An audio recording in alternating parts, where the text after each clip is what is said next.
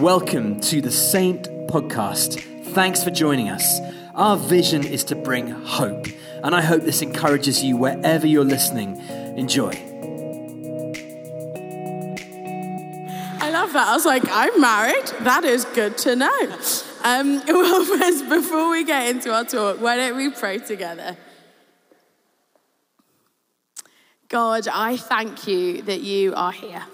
I thank you that you're a God who speaks to his children, that you desire to come close, to know us. And I pray that long after we've walked out of these buildings, that your words of scripture would be impressed on our hearts, that your call to be missional and to be disciples would be something we take out. Lord, be with us, I pray. Encounter us during this time. We are so excited and expectant for all that you will do in our lives. Amen. Amen. Wow, friends, it's good to see you. I'm like having a one-handed fight with my freaking iPad case, but it's fine. We're good. Well, good evening and a warm welcome, whether you're with us online or you're here in the room. It is so good to gather together as the people of God to pray and to seek to grow as disciples. Well, today is Welcome Sunday, which means that today, you guessed it, I'm going to talk to you about welcome. Could you imagine if I was like, so today I'm going to talk about sin? No, we're going after welcome. It is what it says on the tin. Because we want our church to be one that welcomes in the stranger, one that invites people into family. For the people of East London, it's not some cool sounding tagline, it's a mission statement. We want to be known for welcoming in people who are from all walks of life so that they can come and encounter the God who made them and who calls them his own.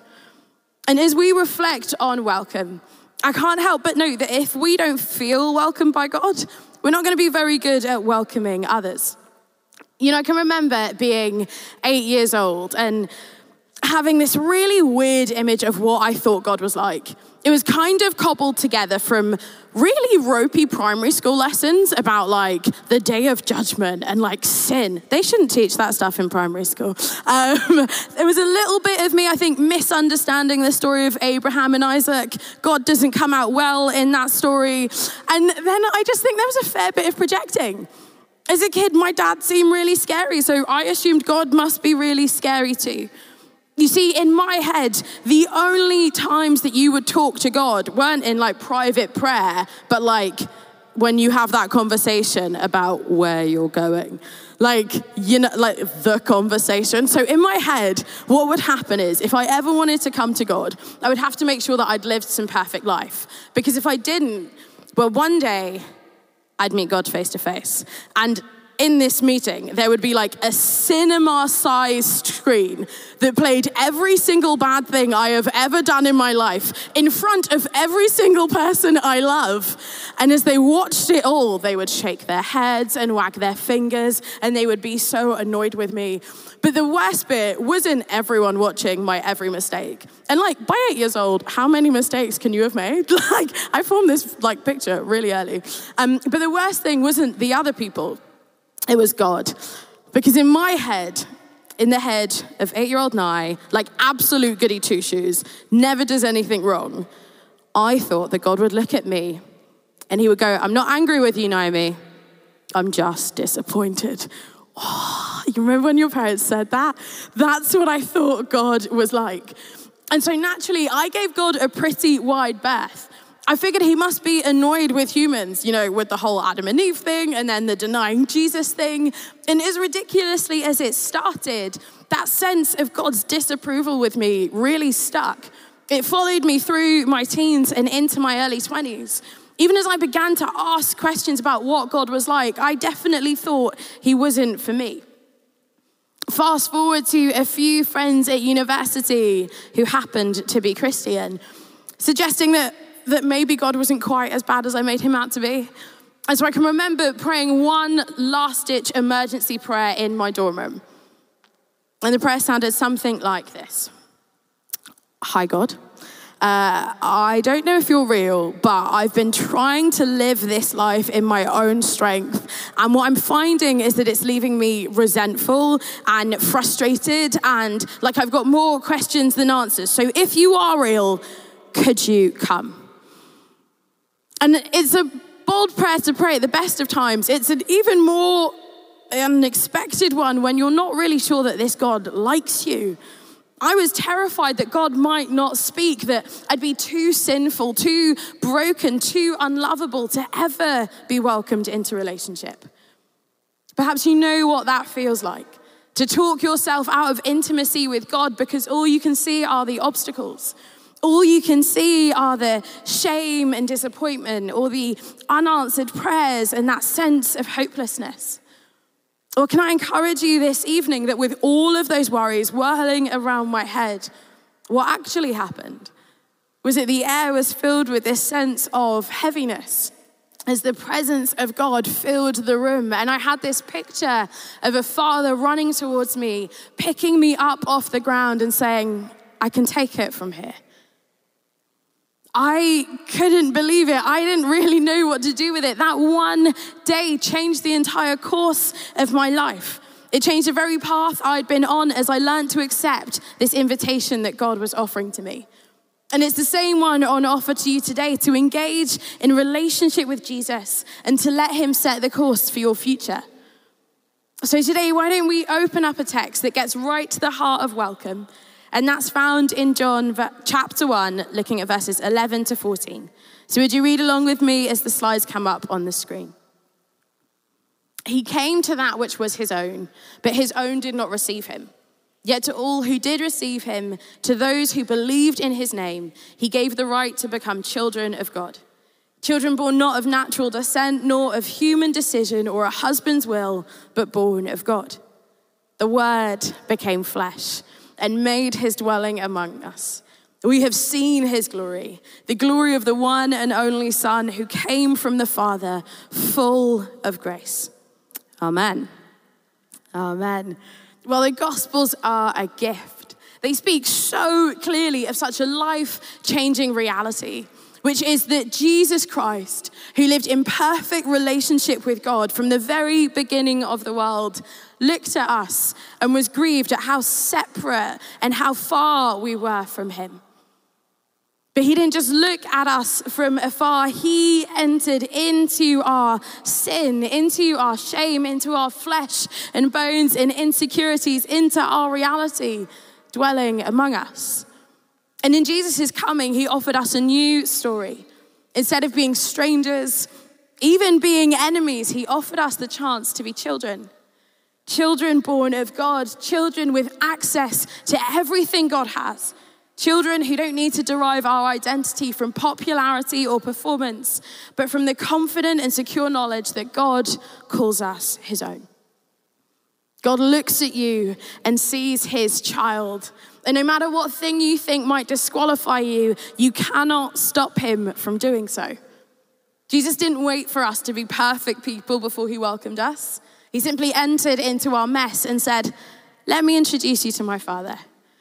And if you're here today and you don't know God, do not leave this place without asking him to come into your life. He is ready and waiting. And God is so good because he often extends that offer of welcome through his church as men and women get around us and invite us into community. We need one another to pray together, to encourage each other, to make God's love all the more palpable. When I came to faith, I was amazed by the welcome that people gave me. In my worries and my fears and my shame, I thought I would walk through the doors of a church and either get struck down by lightning or that everyone would turn their back and judge me. It never occurred to me that they might invite me into their lives, that they might invite me into Connect Group or help me join a team. I've been so passionate about youth work for as long as I could remember. I don't know if you guys lived in areas that had youth mentor schemes. I was what was called a peer mentor. Oh yeah. When I encouraged teenagers as if I had any life experience to give them. But so getting to be involved in youth work, getting to help, getting to encourage and build up these young people was like food to my soul. The idea that I could do this and it would be a part of loving Jesus totally blew my mind. I didn't have to question if I was welcome because they made me feel at home. They invited me to have a seat at the table and showed me that I was needed too. My earnest prayer is that Saint would be a place where you can feel that sense of welcome, where each one of us can see our role as making room at the table for people who long to see Jesus. And whether it's big or small, there are so many ways that you can invite people to come and see. Today, as you walked in, you would have been greeted by someone on the door. A smiling face in a bright orange top would have offered you a coffee. And the people beside you would have asked you, how's your week been? In everything we do, we can be invitational, constantly showing people ways to connect with the God who has saved each and every one of us. So let's commit to being people whose message is simply, you are welcome here. Let us gather together in the breadth of our diversity, united in our worship of God. A worship that calls us to love God, love one another, and to even love our enemies. The second bit of scripture I want to draw you to is John 1, but picking up at verses 40 to 46. And it says, Andrew, Simon Peter's brother, was one of the two who heard what John had said and who had followed Jesus. The first thing Andrew did was find his brother Simon and tell him, we have found the Messiah, that is the Christ. And he brought him to Jesus. Jesus looked at him and said, you are Simon, son of John. You will be called Cephas, which when translated is Peter. The next day, Jesus decided to leave for Galilee. Finding Philip, he said to him, follow me. Philip, like Andrew and Peter, was from the town of Bethsaida. So Philip found Nathanael and told him, we have found the one Moses wrote about in the law, and about whom the prophets also wrote, Jesus of Nazareth, the son of Joseph. Nazareth, can anything good come from there? Nathanael asked. Come and see, said Philip. Come and see. I don't know what feelings stir in you when I speak of welcoming others. Maybe you're an expert evangelist and you just found 10 people when you were walking into church and now they're all here. Maybe you can teach the rest of us how to do that. But if that's not what comes so naturally, if you don't quite know where to start or you feel nervous about having the right words to say, what I love about this passage is that with all of the different personalities that you see in the disciples, the message is the same. Come and see. 4 different people, 4 completely different reactions. In Andrew, we have someone who is already looking for God. Scripture says he was a disciple of John the Baptist. He had been searching and longing to know Israel's Messiah, but his brother wasn't. Whilst Andrew was looking and longing for Jesus, Simon was keeping the family business going. He was working with Dad on the boats, keeping a roof over his family's head.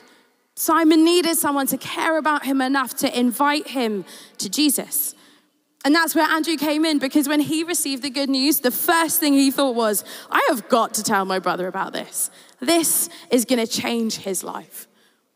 So often, we can worry that welcoming others into faith and into church will make our loved ones think we're a bit weird, a bit overly religious. But Simon wanted to come and see. He just needs someone to bring him. Might I encourage you today that there are people in your life who want to come and see, but they are waiting for an introduction from you. You might have walked past them in the street. It might be your next door neighbor with that teething toddler. Maybe it's an estranged relative that God's just been putting over your heart recently. For others, you worry about the response that your friends will have if they actually do come and see church.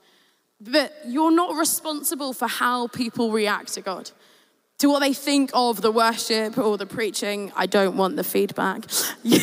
You don't have to try and curate people's experience of the Holy Spirit. Your role is simple. With the welcome God has given you, offer it to others. Our passage shows that Philip didn't need convincing. Jesus said, follow me, and he followed. I wish everyone was like Philip. I'm not like Philip, but that looks real simple. But Nathanael, well, he had questions. He weighed up this good news that his friend was sharing him against the real experiences he'd had of Nazarenes. And so Jesus made room for his questions, answering them and sharing things that no one else could know, opening a door in which Nathanael could join too. As we talk about welcome, I know that it's something that so many of you take seriously. I won't start naming names, but we do have some excellent welcomers at this church. I think of those who serve on team or consistently invite new people along to the brewery. I love the moments where we gather together and we do good community events. I wonder if any of you were here for the Windrush barbecue that we had in the walled garden. Yeah? Raise a hand, let me know. Otherwise, you guys really missed out. I'm sorry for you. But Ronnie and Noreen cooked us up a storm. And the youth turned into like the best welcome team I've ever seen. They were so flipping efficient. There were lanyards, security vests. They had like a whole process, almost like a kind of like, you know at weddings where they do like the arch thing and the people go through that's articulate, right? That was basically our youth team. They managed to do a tunnel all the way from here to the walled garden, making sure everyone had food, was having fun, was enjoying themselves. And the noise of that like holy chaotic gathering made everyone around the area curious too. They were so fascinated by these people who were just genuinely spending time, people who had seemingly nothing in common but a faith. What a gift that was to our community, and what a good insight it shows us in the power of being welcoming. It's as simple as it is profound, but the call of the church is to worship God and to invite others to come and see. Because sometimes we just need someone to tell us to look up, to point out with awe and wonder all that is on offer in God. You know, I was reminded of this by none other than 5-year-old Daisy Musson, who, whilst I was sat on a hay bale at Focus, interrupted all of my panic. I think it would surprise none of you to know that I'm quite like an A-type personality. I worry a lot. I'm real highly strung. The Lord loves me. It's okay. And so I approached Focus, honestly, just with fear. The idea of having to publicly speak in front of 8,000 people had me stressed. So I walked around the whole time with like a tube of Baroccas like in my back pocket, a laptop under one arm, a coffee in my hand, like all the highlighters I could find in WH Smith. I was approaching it like an exam. I just went into full revision mode. And so I'm typing away on a hay bale as everyone around me is having fun. And I would have stayed like that, except I just feel this little tap on my shoulder. And I look up, and Daisy Musson, full of all the glitter face paint, it was such an aesthetic, is in my face. And she goes, "Hi." And I was like, "Hi, Daisy." And she was like, "I want to introduce to my friend Forrest." And I was like, that is the most East London name I've ever heard. But hi, Forrest. It is nice to meet you.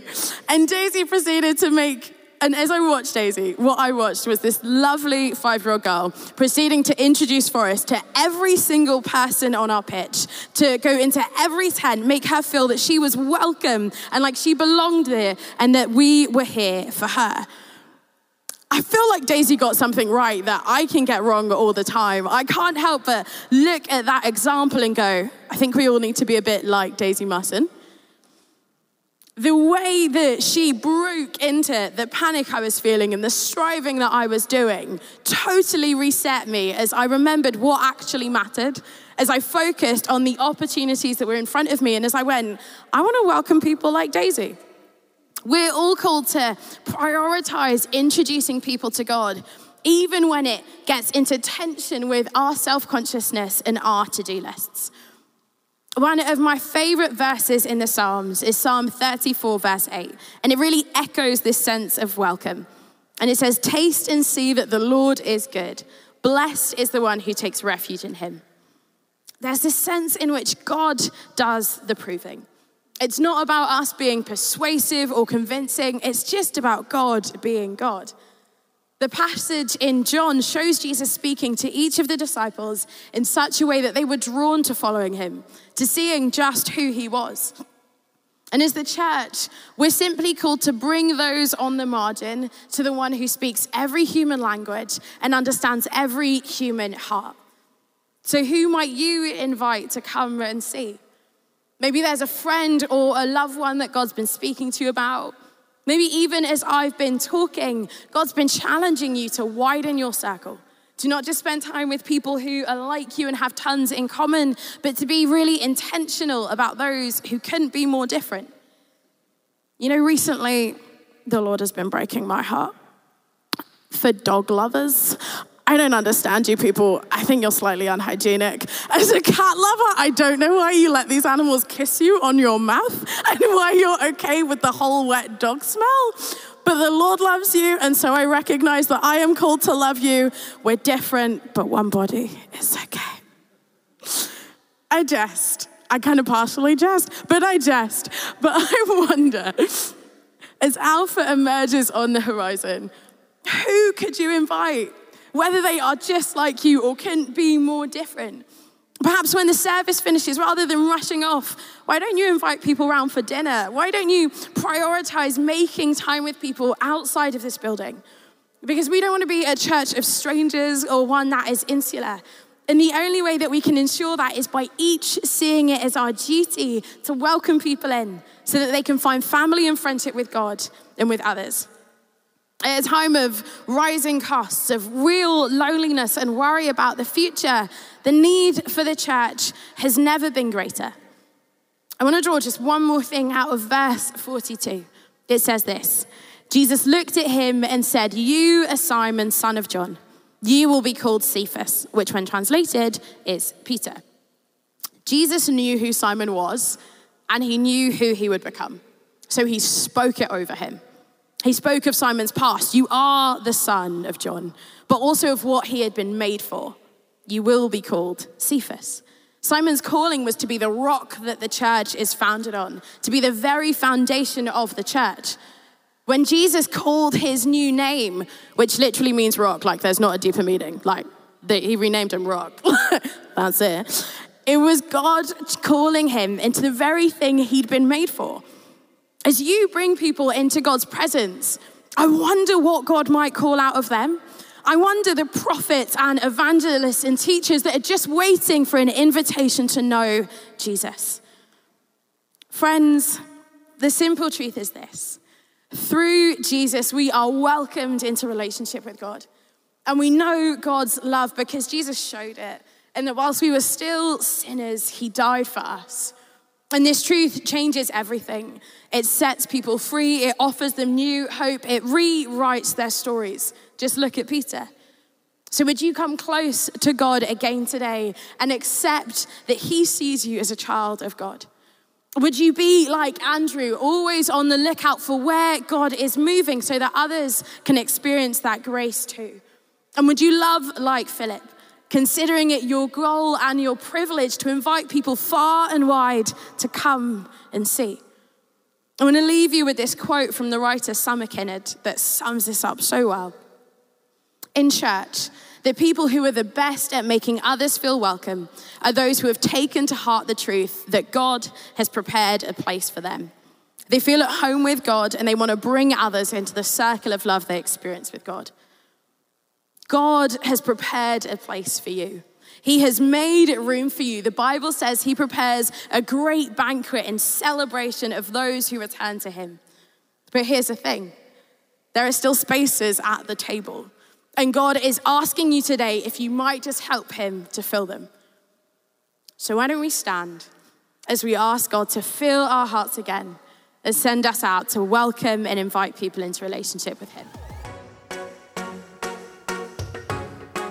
Hey, thanks for listening to this week's Saint podcast.